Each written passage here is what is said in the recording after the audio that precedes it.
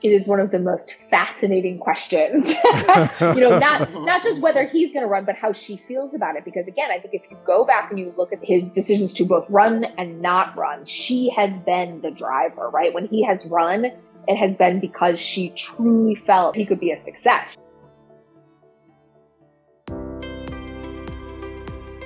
That was one of our guests, Julie Pace, who joins us today with her co-author, Darlene Superville, about their new book, Jill, the biography of the First Lady.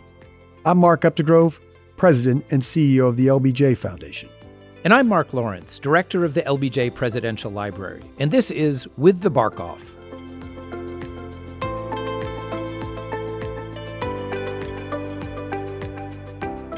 In their portrait of Mrs. Biden, Darlene Superville and Julie Pace tell the story of a young middle-class girl from the Philadelphia suburbs who would become a college professor, the wife of a young, aspiring senator from Delaware, strong matriarch of the Biden family, and the Second Lady of the United States. And then, when her husband's political career looked as though it may be over, she became our First Lady.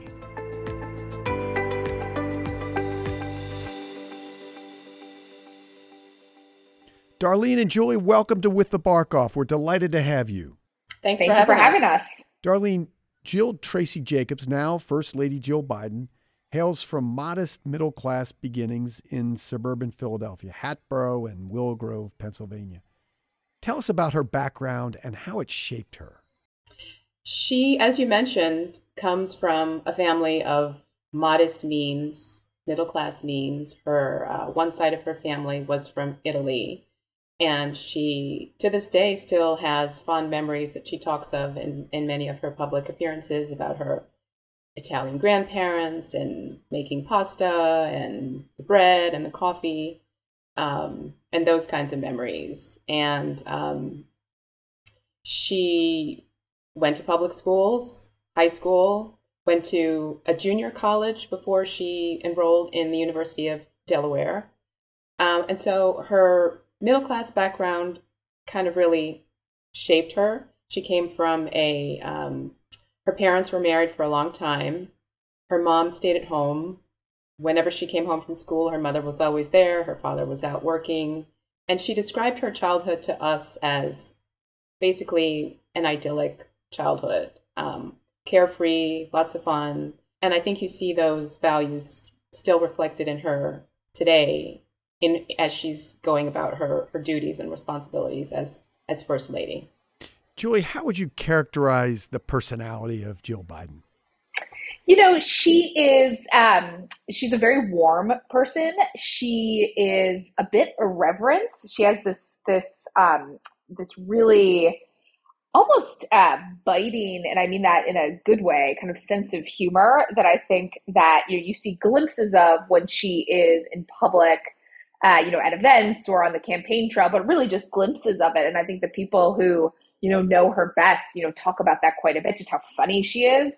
But she's quite relatable. And I think Darlene talks about, her background and how seemingly normal, it is. And I think that does help her in a variety of settings. And the word I kept coming back to, throughout the process of reporting about her and writing on her was just, again, relatable. Mm. At a relatively young age, she gets married to her first husband, Bill Stevenson. But the marriage is short-lived. What happens? Well, this is a really interesting period of time, for her. She, as Darlene says, her parents have been married for years, and they have what in her mind is that kind of perfect, happy marriage, and it's what she wants. And so she meets Bill quite early. And they get married very, very young, and it just fairly quickly starts to unravel, and it's not a story it's a story that's like, I think a lot of people experience when you get married quite young, is they just started to move in different directions, and their lives were not aligning. And when the marriage falls apart, it's quite devastating for her, because again, she thinks you get married and you're married for decades and you have children, and that's what she thought she was going to have. And so it's not just the marriage itself, that she's mourning the loss of. It's the whole idea of what her life was going to look like, and it really, I think, becomes, at that point in her life, certainly a real low moment. Is it acrimony? What is the reason for the deterioration of the marriage? Were you able to just get a sense of that? No, we were not really able to get a sense of that. Divorce papers, divorce records are not generally available in the state of Delaware, which is where they were divorced. And we were able to reach out to and get in touch with Bill Stevenson, but he declined to talk about what happened and why the marriage fell apart. But as Julie described, they did get married very young and just seemed to start to grow apart after a few years, with their lives going in different directions.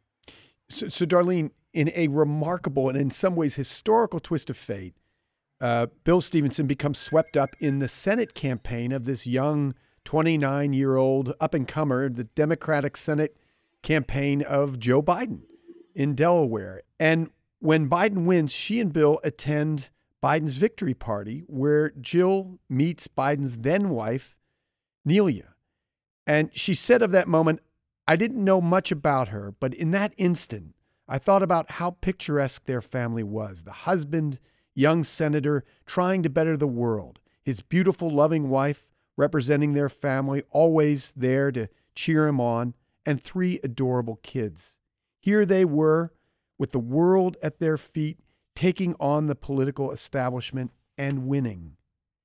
Then several weeks later, this picturesque family is shattered. Talk about that moment and how it changed the world of Joe Biden." As you describe, Joe Biden's then wife, Nelia, it was Christmas time. Joe Biden had just been elected to the Senate. Here he is, 29 years old, sort of not even old enough at that point to really be a senator, but his birthday was coming a couple weeks after that. His wife had taken the children to go buy a Christmas tree, and their car was collided with a truck. She died. The baby daughter, who was about a year and a half old, she was killed also. And the 2 boys, Bo and Hunter, were severely injured. And so in just the space of a couple of weeks, you had Joe Biden at one of the highest moments of his life, right? Being elected to the Senate at this very young age, toppling a longtime senator in Delaware. And then having his whole world basically come crashing down in this one moment, in this car accident, car collision. And Jill Biden's life, when you read the book and you become familiar with her story, there are all of these coincidences where she knows the Bidens. She met Nelia at this party. There's another moment in time where she actually met Joe, and this was well before they started dating. And then she also knows Joe Biden's brother, who's the one that introduces her to Joe, and they start dating and then get married. So it's just a fascinating, multi-layered life of coincidences between Jill Biden and the Biden family. And I think it also says a lot about the state of Delaware. Delaware is a small state. And so it's one of these places where, people kind of joke, but you can see in some ways it's true. Everyone's sort of connected in some way. And, it becomes kind of the story of their life in Delaware. Now, if you talk to anybody in Delaware, they have some personal story to some connection to somebody in the Biden family. And you can see even the ways in which that transpired, early in the Jill and Joe story as well. So, Julie, as Darlene suggests, it is Biden's brother, Jimmy, who makes this connection between Joe Biden and at the time, Jill Stevenson. So how does that connection come about? Why does that connection come about?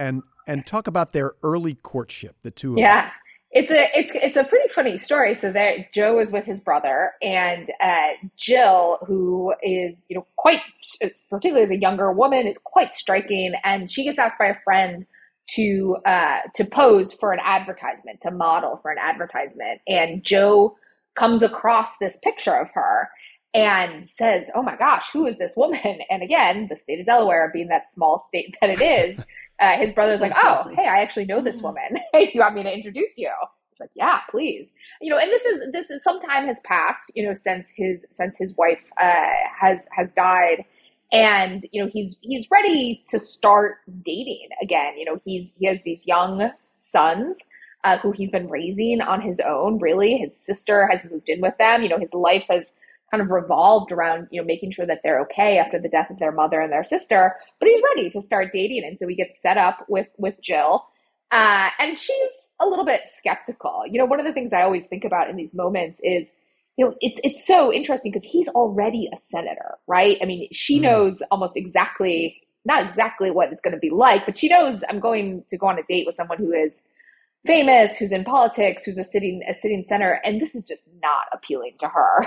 She has no interest really in doing this. She's like, I'll go, but this is not going to be great. I'm not really excited about this date. And he shows up and he's in a suit coat and she's just like, oh, it's going to be so stuffy. I'm not really looking forward to this night. And then they go out and they both talk about, they really hit it off, right from the start. It's totally different than what she is expecting. He's warm, he's funny, he is relatable as well, despite the fact that he has this big prominent job in politics. And, that really starts their story together. And yet, Darlene, despite the many marriage proposals from Joe Biden, Jill is reluctant to accept. And it almost becomes a family affair, as Julie suggests. The Biden kids love Jill, and she becomes really a part of their family, but again, declines the frequent marriage proposals of Senator Biden. Why is she reluctant to marry him, and why does she eventually relent? Right, and just to follow up on what Julie was saying a moment ago, I think another aspect of their first dating and their early courtship was Julie mentioned that at the date they didn't talk about politics at all, and I think that was one of the things that Joe found refreshing about Jill. Because he was already a senator, he was considered one of the most eligible bachelors at the time. Everyone was trying to get to know Joe, and she just didn't seem interested in politics at all. And that part of his life. And he found that very, very interesting.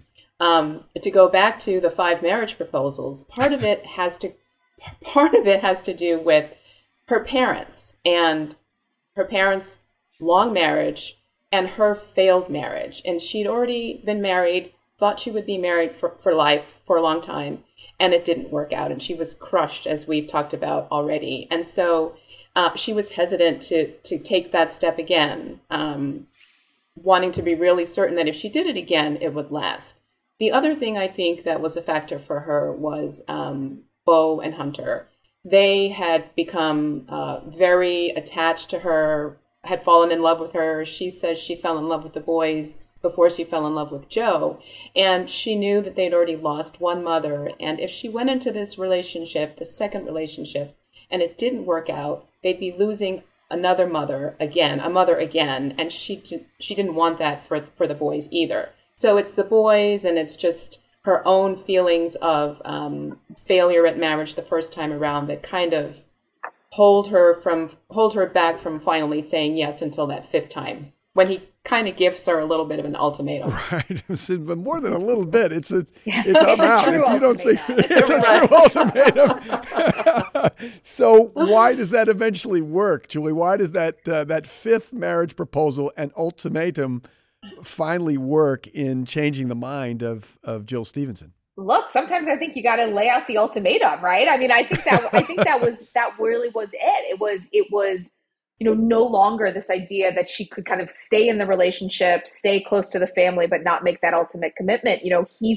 He felt he was speaking not just on behalf of him, but on behalf of the boys. If this is not going to work out, if you're not going to be part of our family for the long haul, like I have to move on because of these boys. And I think, so much of their life, as you say, was that family affair. And I think for her, it was that idea that, again, if I'm not ready to make this commitment now, I do need to walk away. And that's when she decided actually she didn't want to walk away, that she wanted to be a part of the family, and people around him, around Joe, really had given her credit at that point for not just the way that she related to the boys and her ability to step in and, serve as that mother figure, but she really brought Joe Biden back. She was able to kind of revive, his own joy, get him out of, the depths of quite a bit of despair. And it's kind of a remarkable story, what she did for that whole family.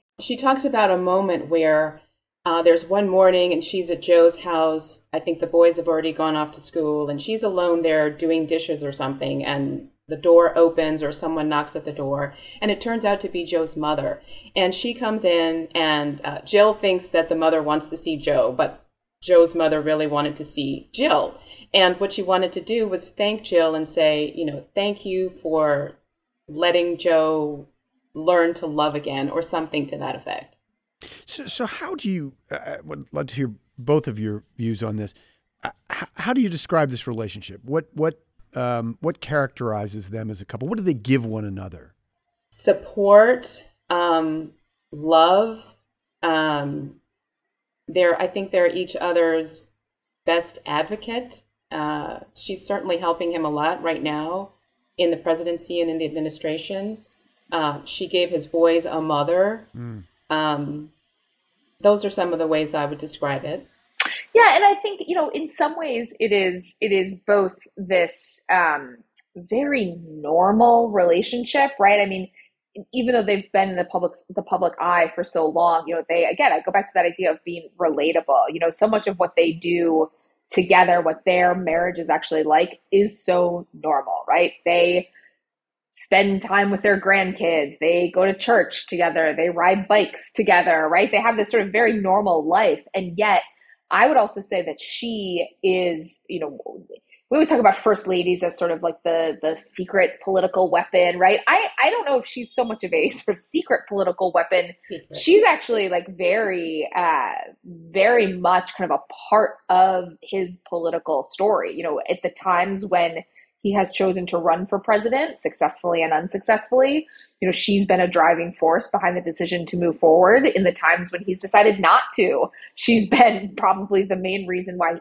he hasn't done it. And even at the beginning of this administration, Darlene was one of the first reporters to kind of to catch on to this at a time when he was really tied to Washington and he was not traveling that much, in part because of COVID and health concerns, and also just the need to really be in Washington, on a regular basis. She was the one that was around the country. She was the representative. She was really, in so many ways, the face of the administration out on the road. And so I think, again, it's not even that she's sort of a secret weapon. I think she's very much, a part of the political team. There's a relatability that she exudes as well, and it might have something to do with her background. You use the word grounded in the book as well. There's a groundedness about her as well. How does she adapt once she marries Joe Biden? How does she adapt to political life, Darlene? That's a great question. In the beginning, I think she shied away from it for the most part. There was a period in time when she wanted to just focus on Beau and Hunter, being their mother, getting herself established in that role, building routines with them, going to their sports games, those kinds of things. She didn't move to Washington. She stayed in Delaware. Many spouses, at least in those days, would move the family, would come to Washington. She didn't. She stayed in Delaware. She continued her teaching career, which is something that's very important to her, which I also think is another one of those things that grounds her and gives her perspective and an identity that she can call her own. And so those are some of the things that make her relatable and that ground her. Julie mentioned spending time with the grandkids. But then as his career progresses and he's reelected again and again to the Senate, he runs for president once, twice, a third time, she comes out of the shadows, so to speak, a lot more and is out campaigning for him, giving speeches when he can't be there to give speeches. Just think back to the time of the Senate confirmation hearings for Robert Bork when he was nominated to be Supreme Court Justice. Biden was also campaigning at that time to be president and juggling the hearings. She was out in Iowa campaigning for him when he couldn't be there because he was tied in the Senate with the hearings. And we saw in this last presidential campaign, again, she was out giving speeches, going to people's houses, doing coffee klatches, even rushing up on stage to prevent protesters from getting up on the stage who were trying to interrupt his remarks. So it's been a gradual progression, I think, with her in terms of becoming more of a political spouse and political operator, if you will. Darlene, is it a role that you think comes naturally to her, or one that she has had to strive to achieve? No, it's definitely one that she's had to strive to achieve and to become more comfortable with. I've heard her talk in the past about practicing her speeches so that she wouldn't get tongue-tied or get over the stage fright. She was not a public speaker, but she's gradually grown into the role, and she knows what an asset she is to this president, and she's willingly stepped up, which is a phrase that she uses, step up. She's stepped up to the moment and is performing those functions. So, Julie, Jill Biden goes through the vicissitudes of Biden's career in Washington, including 2 failed presidential bids, one in 1988 and the other in 2008. And then after Biden gets chosen as Barack Obama's running mate in 2008, followed by their election win, she becomes second lady. How does she make her mark in that role? You know, the role of second lady is so interesting. And actually, one of the things I learned, Mark, through this process is that Darlene Superville does not like the term second lady. I learned that about Darlene. One of my colleagues for years, that was a new fun fact that I learned. But, it's a strange title, actually, and it's a bit of a strange job because you are... you're in this ceremonial role, the way that First Lady is ceremonial, but you're much more low profile. You're much more. You're able to kind of pick and choose, I think, a bit more than you are as First Lady, and how much you want to do, how much you want to stay behind the scenes. And so Jill really tries to strike this balance. One of the things she wants to do is she wants to teach. She wants to make sure she can keep teaching, and actually, it seems fairly reasonable that as second lady she would be able to, because again, the demands kind of the role are not as great as they are when you're first lady. And obviously we'll talk a bit about how she's tried to strike that balance in this role, but she makes clear that she's going to keep teaching.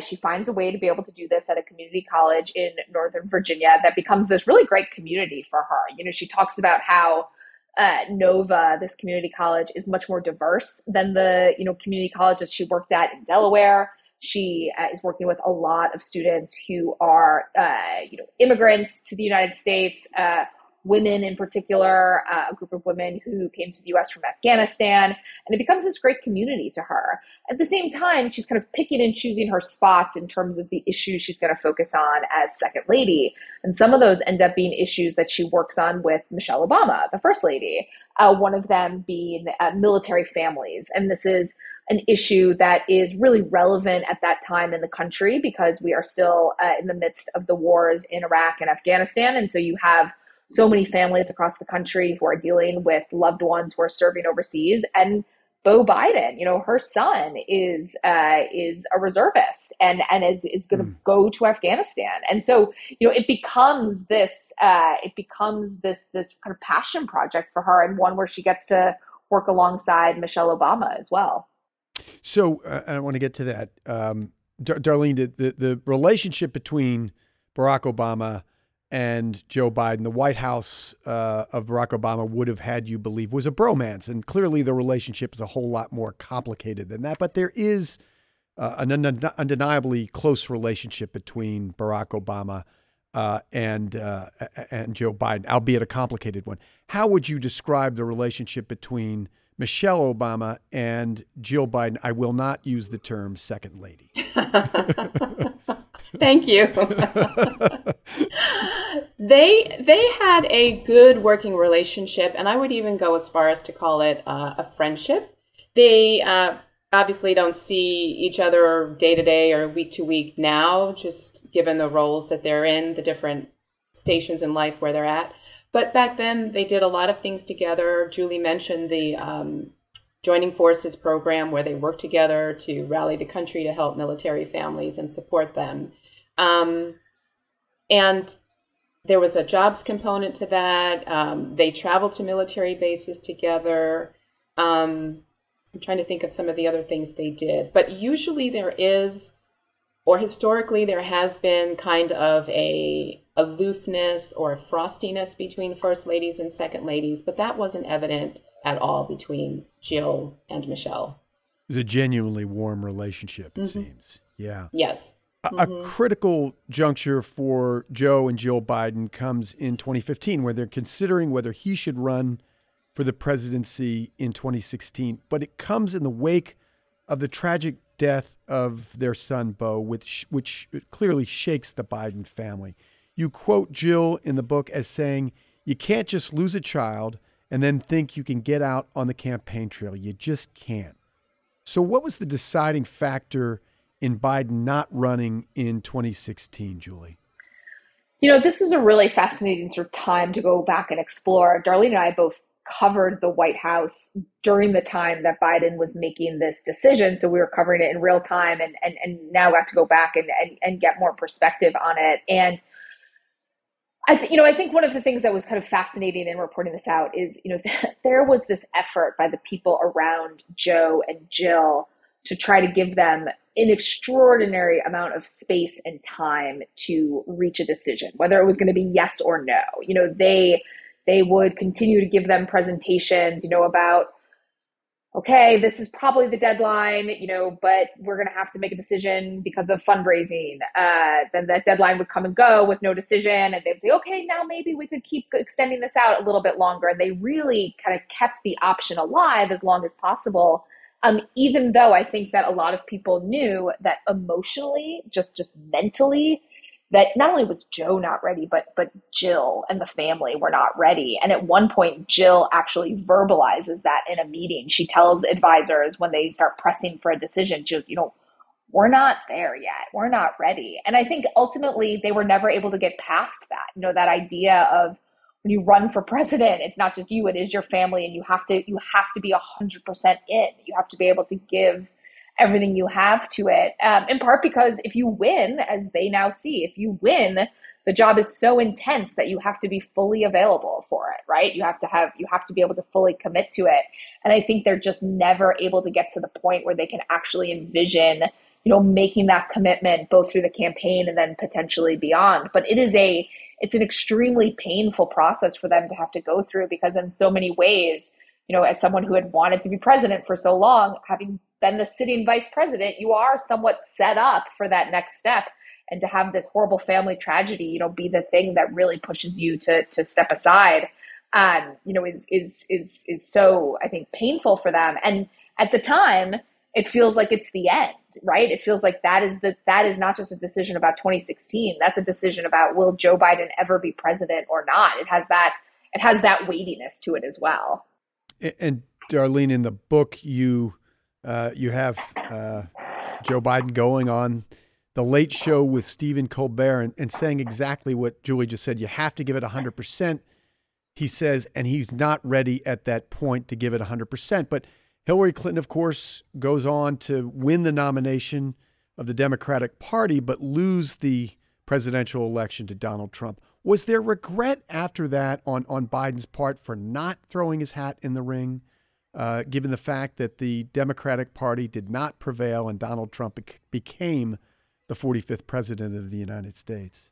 Yeah, it's hard not to go through something like that, something political like that, and not have a moment of regret or, man, if I only could have rallied and run. But the bottom line is that losing Beau, it was just too raw, and it was too close to the time when they would have had to make a final decision about whether to enter the race or not. So he probably did have second thoughts about it, but in the final analysis, the bottom line is that he just couldn't do it. He wouldn't have been able to do it. Seeing a little boy, he might have burst into tears. He's a very emotional man and president, and it just would have been difficult. Julie, Joe Biden has gone through unimaginable tragedy in his life, including the death of his son, Beau, which comes after losing his wife and daughter so many years earlier. What sustains Joe Biden in the face of tragedy? I think it's a few things. I mean, I think, and he speaks very movingly about this. I think one is his faith. You know, he is quite a religious person. He goes to church, you know, every week, and I think his faith is one of those things that he leaned into and has leaned into during times of tragedy. Whereas with Jill, actually, you know, she has said that Beau's death shook her faith, right? For him, it became this source of comfort. For her, it became something she questioned, which is, you know, very fascinating how they both responded to Beau's death in different ways.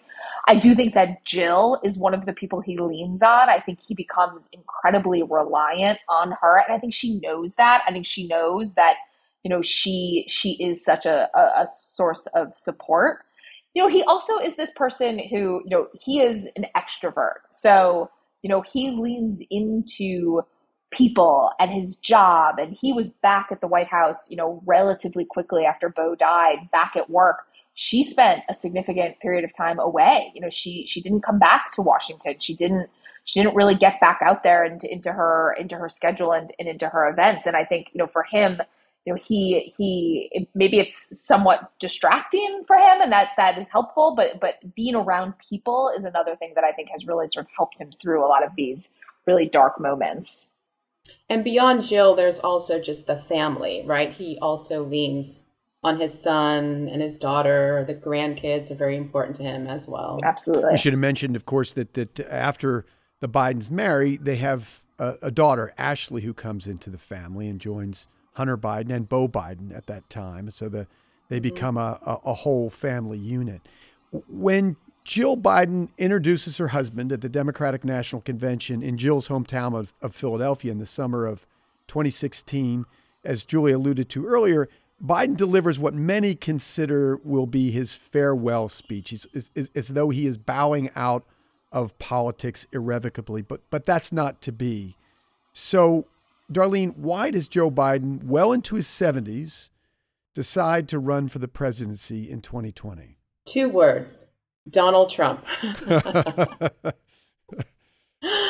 Joe Biden will tell you that he was out. He wasn't going to run again. He had no intentions of running. He, before Beau died, he had visions of Beau one day occupying the Oval Office. But Joe was sitting around his home in Delaware, and Donald Trump was elected. Several months after that, there was this racist rally in Charlottesville. Biden will talk about the guys that came out of the woods with tiki torches and chanting all sorts of ugly things.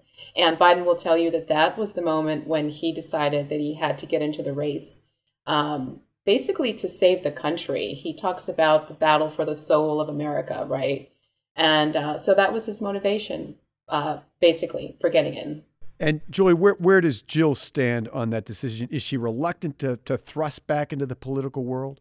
She's all in at that point. You know, she's actually one of the people at that point who is most fervently arguing that he should get in. She sees it as this unique moment. Again, they sort of have come back from the brink where they think his political career is over, but they feel like in this moment, you know, the what they see as a crisis facing the country is so enormous that they think that he is one of the few people who could step in and shift direction. And you know, what's interesting about it is that the theory of the case that they have at that time about the coalition that he could put together, the kind of argument that he could make for the country, ends up being quite consistent with the strategy that his campaign actually runs. You know, and it's a strategy that is derided in some Democratic circles during the campaign. It's one that is seen as, naive or out of touch with the party, but it is ultimately one that succeeds.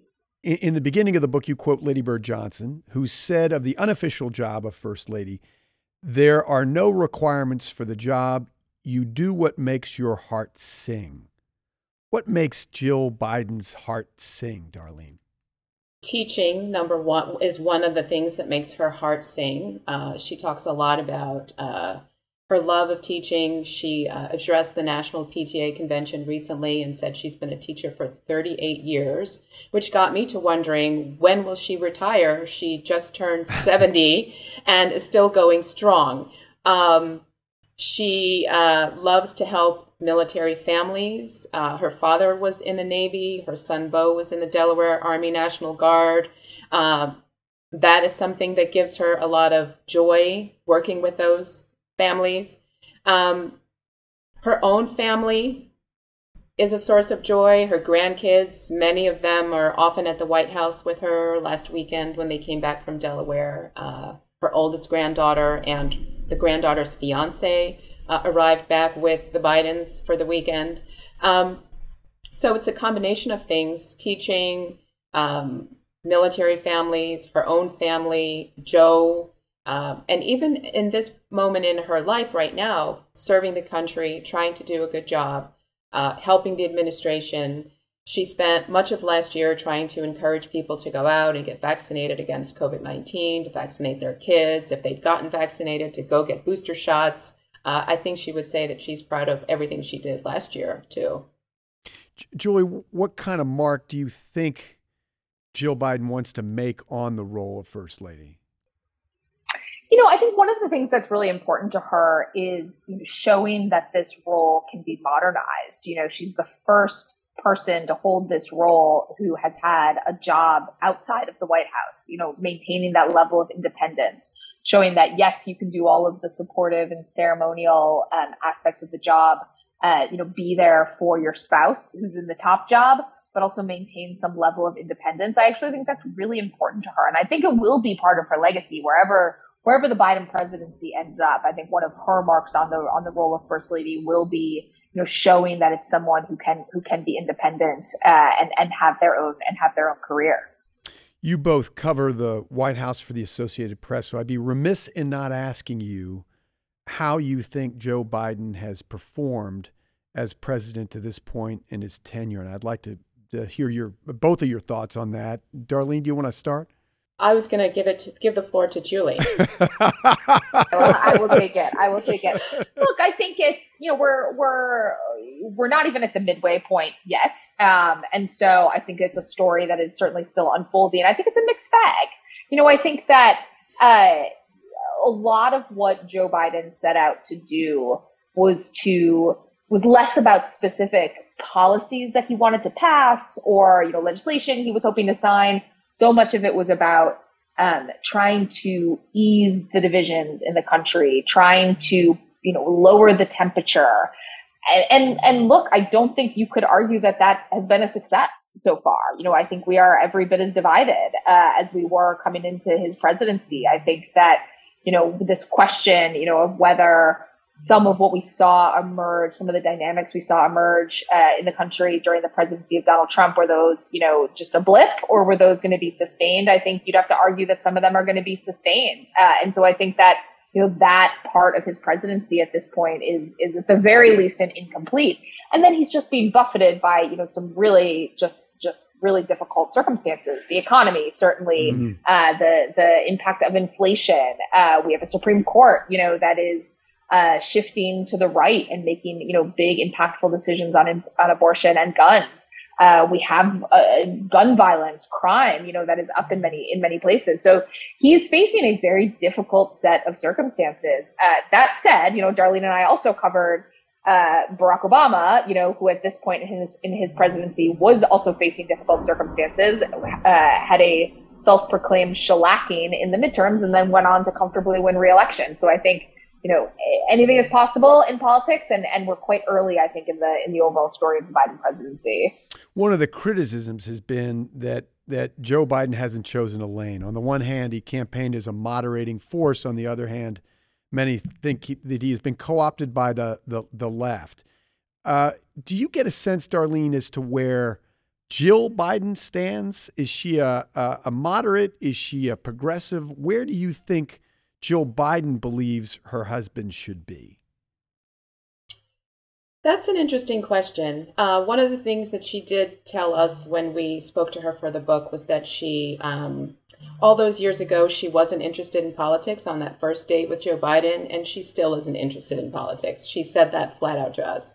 But there are moments when she does go out and advocate for certain things. I mentioned remarks that she did a couple days ago to the National PTA, and she came out in that speech and called on parents and teachers to fight and to press Congress to pass the gun control compromise that the House is going to be voting on soon and sending to the president.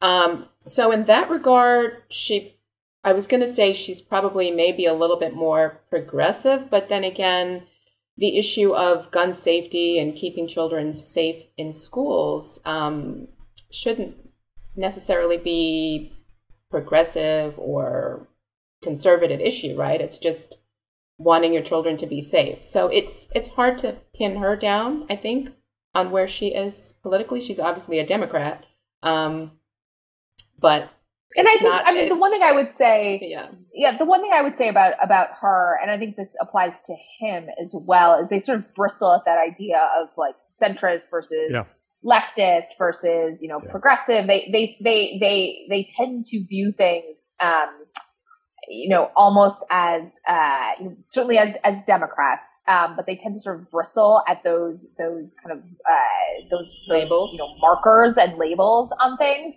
I think there are certainly issues where she, probably wishes that her husband was more aggressive. But also I think that neither, think about the age that they are, they are older.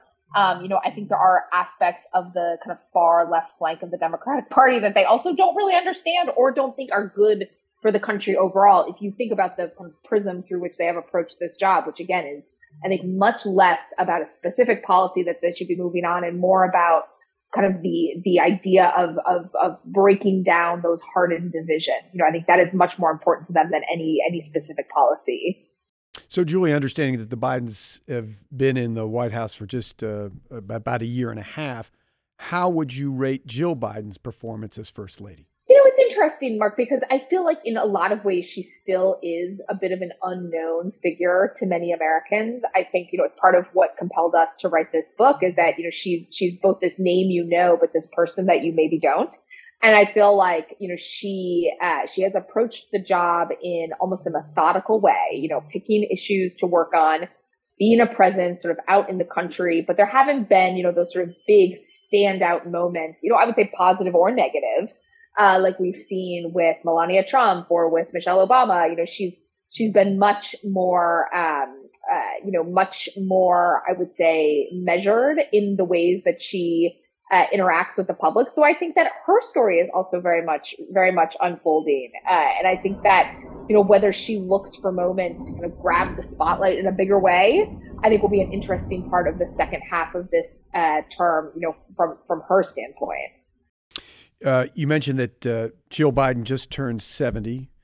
Joe Biden will turn 80 later this year. The oldest president in the history of our nation, which brings up questions as to whether he will run in 2024, whether he will be a candidate for the office that he now holds.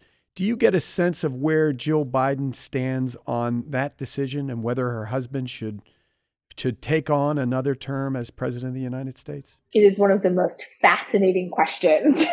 Not just whether he's going to run, but how she feels about it. Because again, I think if you go back and you look at the arc of his decision making around his decisions to both run and not run, she has been the driver, right? When he has run, it has been because she truly felt, even in 2008, where he really flamed out quite quickly, she actually went into that campaign believing that he could be a success. She actually felt like he was well positioned there. She was wrong. Her instincts were wrong on that one, but she was a key driver on that.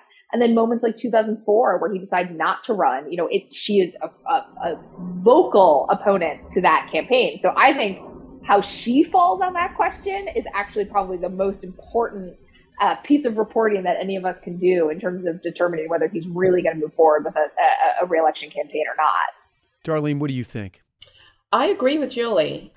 We haven't heard her talk about this subject yet or No journalists have had an opportunity to ask what she thinks about whether he should run again for a second term, but certainly her opinion will be very influential with him. And I should correct one thing. I said she turned 70. She turned 71.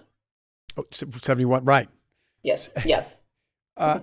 So if you are writing the headline for the Biden presidency, to this point, what is it? How would you characterize what Biden has accomplished as president to this point in his tenure? Oh, that's a good question. This is going to expose me as a terrible headline writer. Always been my weak point. It's always been my weak point. I would say it's some version of, unfulfilled promises. Because again, I get back to that sort of central promise of his campaign, which was to try to ease so many of these divisions in the country. And I think that is very much unfulfilled at this point. The divisions still stick, as you said earlier, and there's so much that remains to be done based on the Biden agenda, the one that he laid out for the American people in his campaign and shortly into his presidency. Well, the book is Jill, a biography of the First Lady, and our wonderful guests today have been Julie Pace and Darlene Superville. Julie, Darlene, thank you so much for being with us. Thank you, Mark, for having us on.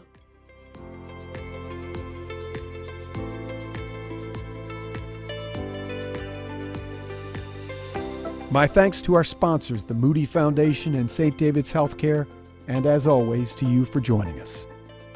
If you've enjoyed this episode, subscribe, rate, and review us on Apple Podcasts, Spotify, or wherever you listen to your podcasts. I'm Mark Updegrove. See you next time.